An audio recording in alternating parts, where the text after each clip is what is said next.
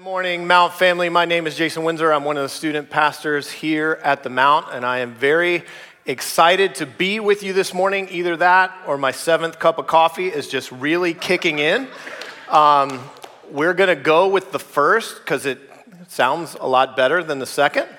But either way, I am really excited to be here worshiping with you guys this morning. Before we dig into the scriptures that God has for us today, I want to remind you that August 1st, at 4 o'clock on this campus, there's not a online or a YouTube option. You'll have to be here. We are going to do our volunteer gathering. And I know we're asking a lot. We're asking you to worship online or in Fredericksburg or here, go home, and then come back to the Stafford campus. But I promise you that it will be worth the time on your Sunday. We're going to hear from the search committee for the new lead pastor, so we're going to get informed on that. And over 100 people have visited the Mount just this past month, and that is the best way, if you're visiting, to get connected and see how God is going to leverage your gifts and abilities for the year to come and how we can serve his family. And for you crafty veterans, I'll just speak for student ministry. I have not been able to get in front of my volunteers for about 2 years and just talk with them and spend time. And we in student ministry believe that student ministry is very important, and we want to be prepared and we want to execute our plan, and we're going to use that time for that. So I'm super excited about that. There's a lot of good stuff that will come from it, but you'll have to be here at 4 o'clock to experience all that. So that's what I would encourage you to mark that on your calendars and make that sacrifice. You will not be disappointed as you did. We'll have a light dinner, we'll meet in here, and then we'll break out to the different volunteer groups. Now, with all of that out of the way, it is our custom in student ministries to pray before we dig in to Scripture. So let's go ahead and do that. Heavenly Father, we thank you for your Scripture.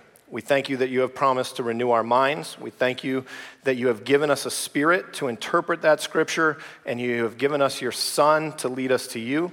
We ask now that this time would be profitable, that we would be changed as a result of reading your Scripture, and we would go out into the little communities that you've put us in to be a light that draws people to you. We ask this by the power of your Spirit in your Son's name. Amen. All right, so we're going to be coming primarily from Job chapter 1 and 2 and Philippians chapter 4. So if you want to get there, if you follow along, go ahead and do that now. But we're going to start the message today with something far more ominous than 3 chapters of Scripture. I think most of us have experienced this. We're having a text conversation. Everything seems to be going well. We're making plans. We're sharing information. Everything is going good. There's a short pause in the conversation, and then maybe 3 dots if you have an Apple. And then this letter shows up on the screen. Yes. If you're in my generation, this is just really awkward and confusing. But if you are in the generation that I serve, this is hostile. This is an act of war. Sending this to somebody in the generation that I serve is fighting words. It's not even fighting words, it's fighting letter. Like, this is going to precipitate an explosion of, what are you sending me? Why are you doing this? For my generation, it's just awkward and terrible because I look at that and it could mean anything from, that sounds good, let's do that, to that was the dumbest thing you've ever said. I have no intention of continuing this conversation, and our whole relationship right now is in question. And it could mean anything in between. And so I'm looking at that going, how in the world do I respond to this? Because there's no context. I need context, more than one letter. I need to know what we're talking about. I need your eye contact. I need your mannerisms. I need your posture to infer what you mean by this letter. And we don't understand how much context we apply to make meaning of things. We rely on our experiences and our environment, both unique and shared, to help us make sense of the world around us. I'll just give you this morning as an example. I know several of you, so I know that you're crafty Mount veterans. You pulled in the parking lot, you pulled into about the same area that you always park, because you usually park in the same area. You came in the same door that you usually come in, and you knew exactly where the restrooms were. You didn't have to ask anybody where they were. Maybe you got a coffee, maybe you didn't, but you have a routine that you followed, a routine built on a shared experience. You got to your seat. Good, you get the irony. I don't have to explain that. Maybe for some of you, there was someone else in your seat, right? And so you get up there and you give them a little side eye, and they're new, obviously, because they're in your seat. So good job on making the new guy feel uncomfortable this morning. And so you give them the side eye, you go sit awkwardly close, but a little distant from your seat, and you lean over and you whisper, if you're with your family, we're getting here 5 minutes earlier next week, and we are taking our seat back because you have context. And the worship team came up, and you knew what we sound like, and you know how we go about doing things.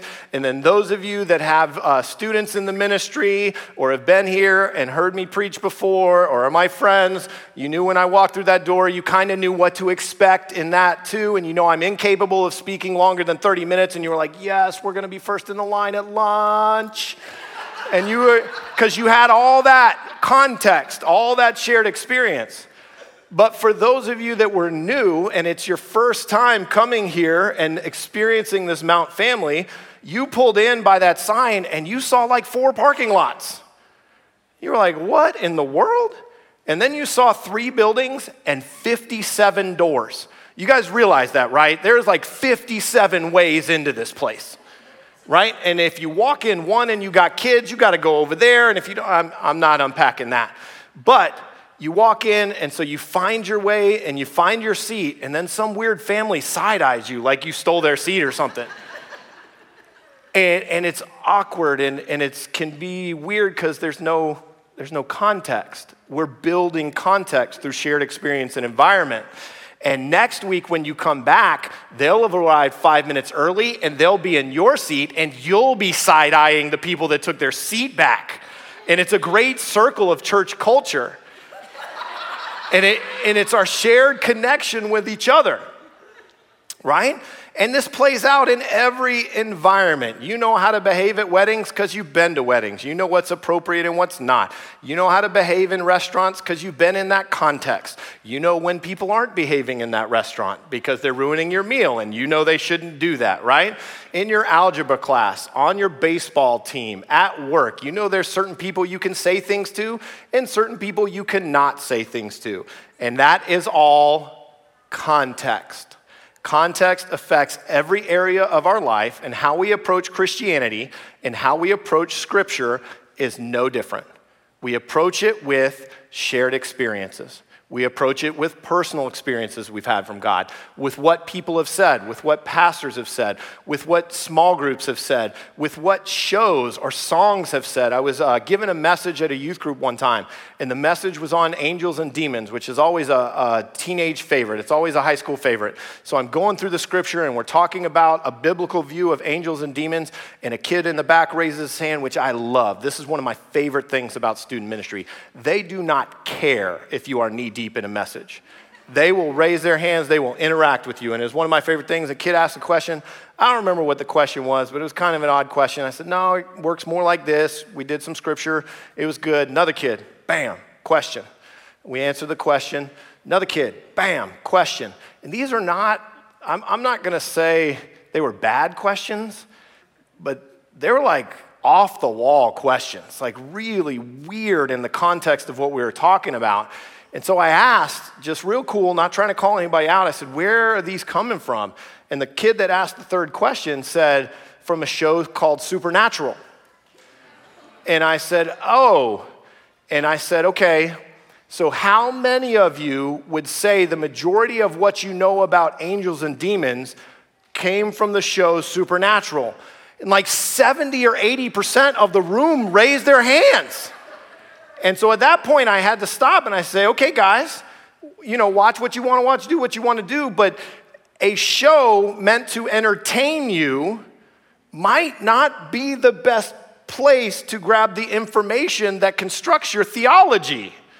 But you and I do it, right? We watch shows that depict God a certain way. We listen to songs that show God a certain way. We have our own thoughts that predict God will behave a certain way, or that he ought to do something a certain way. And all this comes in, and all this context comes in And just like our interactions where context matters, we will pull out of Scripture based on what we take into Scripture. We will use that context to construct meaning, and we will pull out based on what is in us. And this creates some rather large misunderstandings. And that's kind of where we're going to start our discussion today. We're going to start at the end in Philippians 4:13, where Paul writes, I can do all things through Christ who strengthens me. This is what he says. He says, I can do all things through Christ who gives me strength. We love verses like this. You know why we love verses like this? You can still use a big font and put that bad boy on a bumper sticker, right? You can see that 3 car lengths behind. Fits well on a coffee cup, fits well on a t-shirt.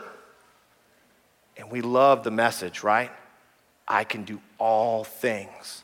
I can accomplish anything because I got a God who loves me, and I got a God who is for me, and I've got a God who is literally all powerful, and he loves me. So I can do all things through Christ who strengthens me. There's a problem, though, with one-verse sermons. I would submit to you the only reason for taking something out of context is so you can slap your own agenda on it, right? In America, we call that news. That's what we call that. Take a 48-page something or another, take 11 words out of it, and run it forever. In the world, we also call that parenting, because every one of our teenagers has taken something we've said out of context and rubbed our faces in it. Parents, did you like it? Then we probably shouldn't do that to our Heavenly Father either, because we've got this verse that comes out of a library. That's what you have on your phone and in your laps right now. You literally have a library of 66 books written by some 40 authors over 1,000 years that talks about who God is and what his purpose is and what our purpose is in light of that and who we are. And we have this entire tapestry of Scripture. We have all of this to pull from. So I submit to you the only reason that we do one-off verses for sermons is so that we can put what we wish was in there, because this is what we see. When we read that verse, I can do all things through Christ who gives me strength, we see God will give me the power and the skill to succeed. That's what you and I see. Don't believe me? Go to the Christian bookstore. There are literally Bibles marketed to athletes with this verse on the front. Literally, right?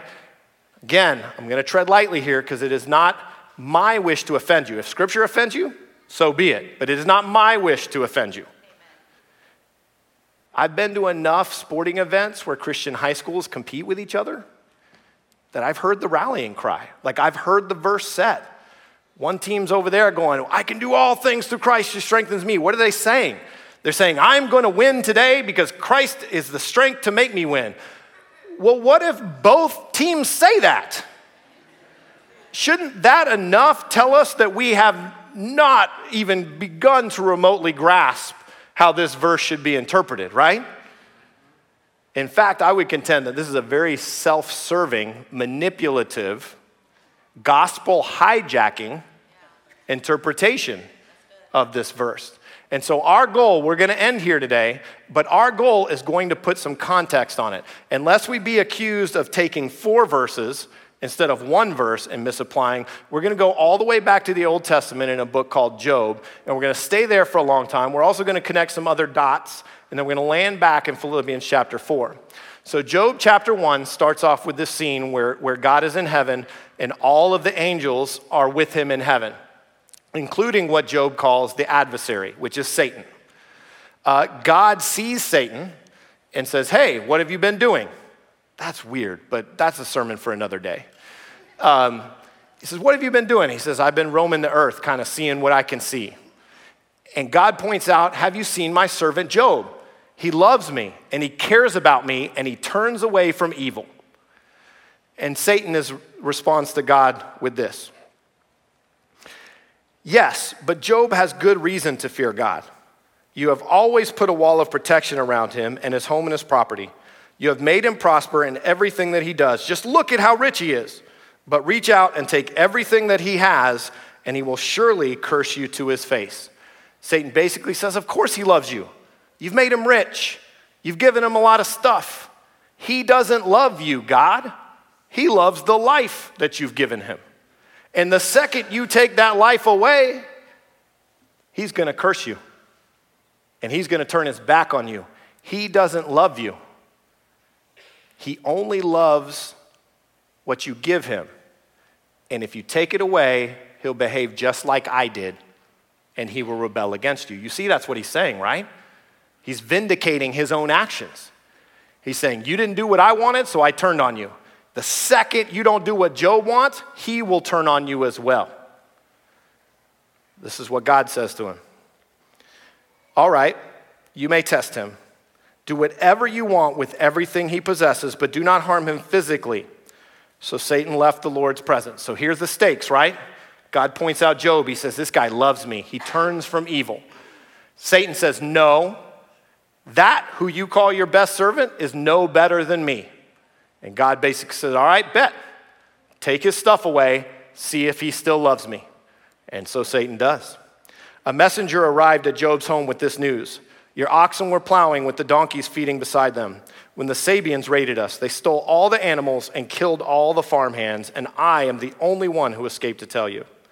While he was still speaking, another messenger arrived with this news.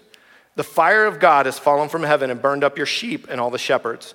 I am the only one who escaped to tell you. While he was still speaking, a third messenger arrived with the news. 3 bands of Chaldean raiders have stolen your camels and killed your servants, and I am the only one who has escaped to tell you. While he was still speaking, another messenger arrived with this news. Your sons and daughters were feasting in their older brother's home. Suddenly, a powerful wind swept in from the wilderness and hit the house on all sides. The house collapsed, and all of your children are dead, and I am the only one who escaped to tell you. My friends, that is a bad day. You and I have been tested with tragedy. We've been given diagnosis. We've had bad things happen to us. I won't speak for you, but I will speak for myself. I have never experienced that. That is tragedy upon tragedy upon tragedy. In a mere moment, in a conversation, he loses all of his possession, all of his wealth, and all of his children. I cannot imagine the grief. And he responds in grief. He tears off his clothes, which in this era is a symbol of mourning. He shaves his head. He throws himself on the ground. So he's not callous or unemotional. He is moved by the tragedy that has struck his life. He feels it acutely and is appropriately moved to mourning and sadness. But he is also moved to worship. Because here's his response. I came naked from my mother's womb, and I will be naked when I leave. The Lord gave me what I had, and the Lord has taken it away. Praise the name of the Lord. In all of this, Job did not sin by blaming God. Stripped of all of the blessings, Job still chooses to turn from evil and still chooses God, the greatest good that has ever existed. But that's not where the story ends. It's not even close. There's like 40 chapters in this book. We're just going to cover the first 2. Chapter 2 opens again in heaven, and again God sitting there with all of the angels in front of him. He sees Satan there, and he says, hey, you see Job? With no provocation. Job did nothing wrong. This is from God's mouth. Job did nothing wrong to deserve what happened to him. You incited me against him. You tested him, and he did not turn from me. He basically says, hey, I won. But Satan is not ready to give up yet. Satan says, of course he hasn't turned from you. A man will give up all that he owns in order to save his life. You took his possessions, but they're nothing compared to his life and his health. If we move against his health, he will surely curse you and turn his back on you. So God says, okay, you can touch your hand upon him. You can take his health, but you cannot kill him, which should make sense, right?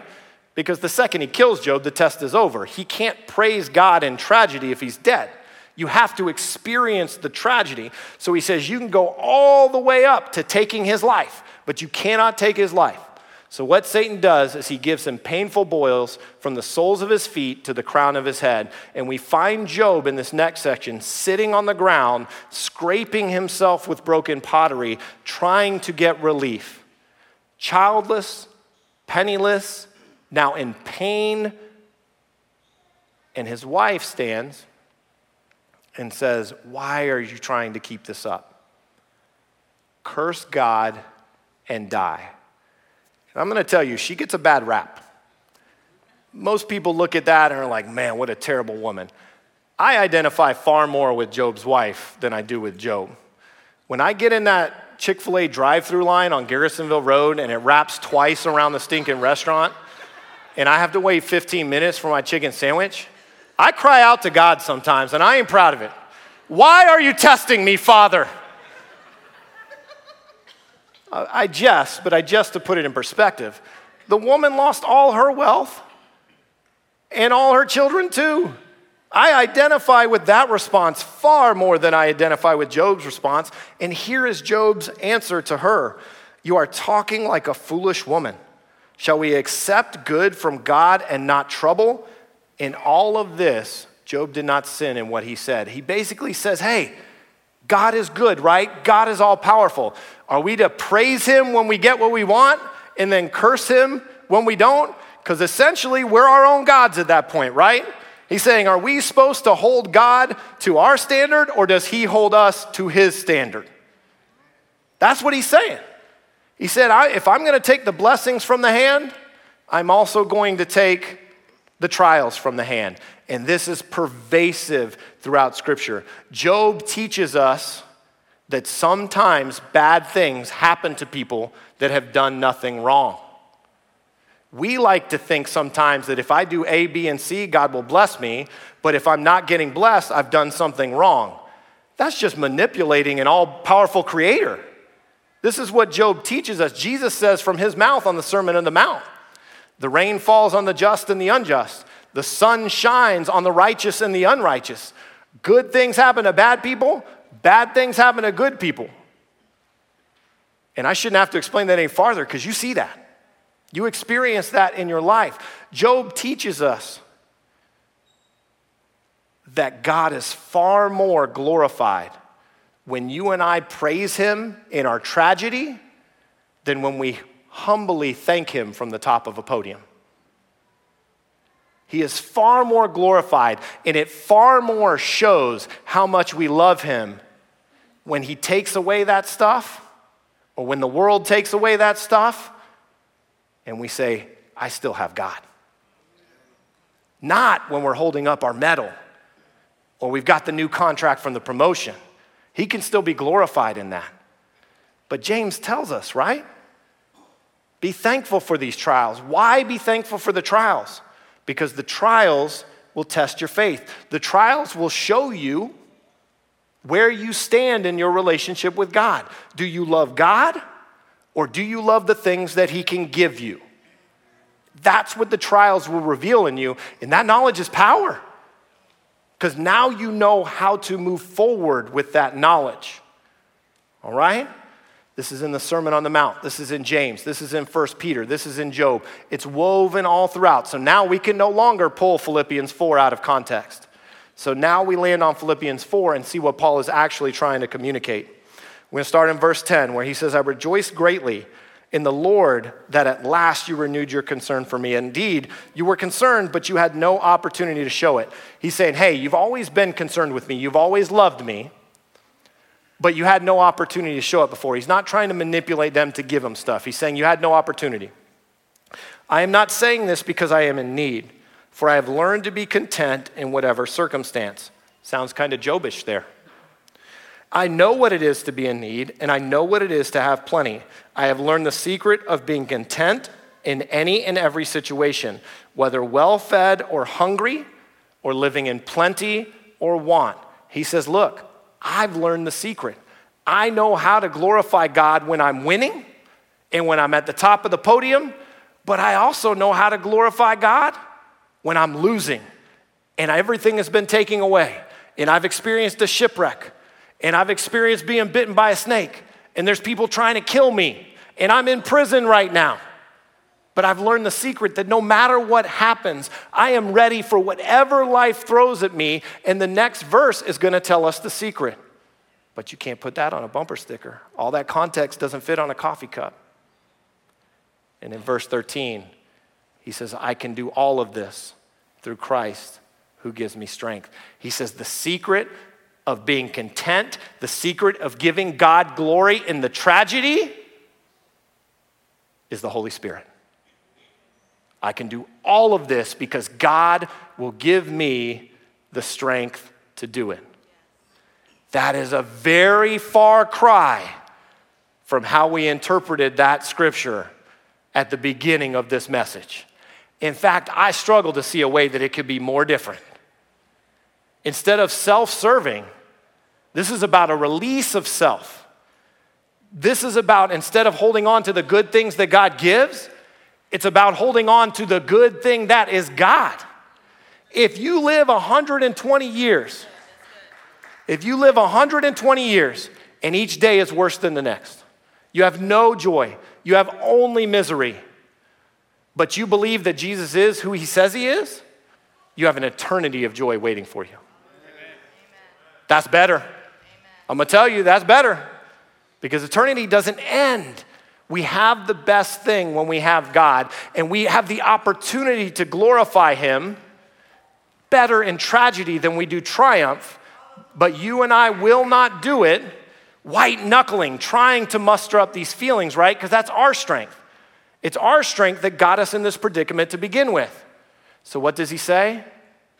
Through Christ, through the Holy Spirit, I can give glory to God in all circumstance. He wrote previously in the letter, he who has begun a good work in you will be faithful to complete it. That's the work he's talking about. When you agreed with God that Jesus is who he said he was, when you agreed with God that you have done wrong, and because you have helped corrupt this innocent earth, because you have sinned, we would call it biblically, you stand rightly judged by God.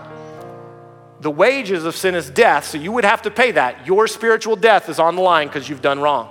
God, unwilling that this would be the arrangement, sent his son Jesus Christ to this earth, first century Palestine. He walked the earth sinless, was murdered on a cross, was buried, and rose again. He's coming back for those that believe he is who he says he is and has done what he said he's done. That is the good work. When you believe that, that was the good work. You receive the Holy Spirit, that is the good work, and he will bring that to fruition. Not you. You will not bring that to fruition. I will not bring that to fruition. He will bring that to fruition. So ask him for it. Say, God, I don't know if I love you. Be honest. He knows already, right? What are you hiding? God, I don't know if I love you, but I'd like to. Man, that is a prayer. Right? I believe God is begging you to pray that prayer. Right? God, help me love you more. That work you started in me, that new nature you gave in me, that new identity you gave me, let's bring that up. Let me love you like Job loved you so that I can give you the glory in the tragedy. So what do we do with this information? Now that we're interpreting this verse correctly, what do we do with it? Well, first and foremost, I'd say we need to be a people that is in the Word of God. We need to be a people that is opening our Bibles. Because if I had a camera crew right out there and we were asking everybody as they exited, who thinks Scripture is important? I'd say almost everybody would say, I think Scripture is important. But if we said, all right, how many seconds a day do you spend in it? We might not have the same conviction with our answer. See, the only reason people can take this junk out of context and slap it on things is because we don't know what the context actually is. Because we're not in the Word. We can't call a spade when somebody's trying to sell us junk because we don't know what it is they're trying to sell us. And that sounds really good. I'm going to tell you, me at the top of the podium sounds a lot better than with me with boils on it, scraping myself with pottery. Guess which one I'm buying if I don't know any better? So we got to be a people that's in the Word. We got to commit ourselves to knowing Scripture. And we got to rely on His strength to do the impossible. Realize that's why a lot of people leave this thing we call the faith, right? it doesn't work out for them. I didn't get what I thought I'd get. I tried real hard. I did. I tried real hard and it didn't work out like I thought it would work. Yeah, but it was never about you trying really hard. It was always about you following the Holy Spirit. It was always about you hearing God's call and saying, yes, I will go with you. Pray that prayer. Say, I want to love you. I want to know you. God is a good God. I believe he will answer that prayer because he gave his son to know you. If this stuff kind of confused you because you don't know who Jesus is yet, you haven't said, I agree with God about who he is, that's your step. Don't rest until you settle the question. Who is Jesus? Because the answer to that question affects literally every aspect of your life, your purpose, your identity. There is no aspect of your life that is untouched by the answer, who is Jesus? And here's what we do with Philippians 4:13. We pray to a good, loving God that when tragedy hits, we use it as an opportunity to prove our faith and glorify him. Let's pray. Heavenly Father, we thank you for being a good God. We thank you for being patient with us as we navigate these concepts. We thank you for being patient with us as you teach us. As often as we wander, you always take us back, but don't let us take that grace cheaply. Let us respond with that grace with love. Begin the work you've begun in us. Bring it to fruition that we can be a light in our communities, that people can ask the question, with everything that's happening to you, how can you continue to glorify God and give us the opportunity to tell them about our faith? We ask these things by the power of the Holy Spirit in your Son's name. Amen.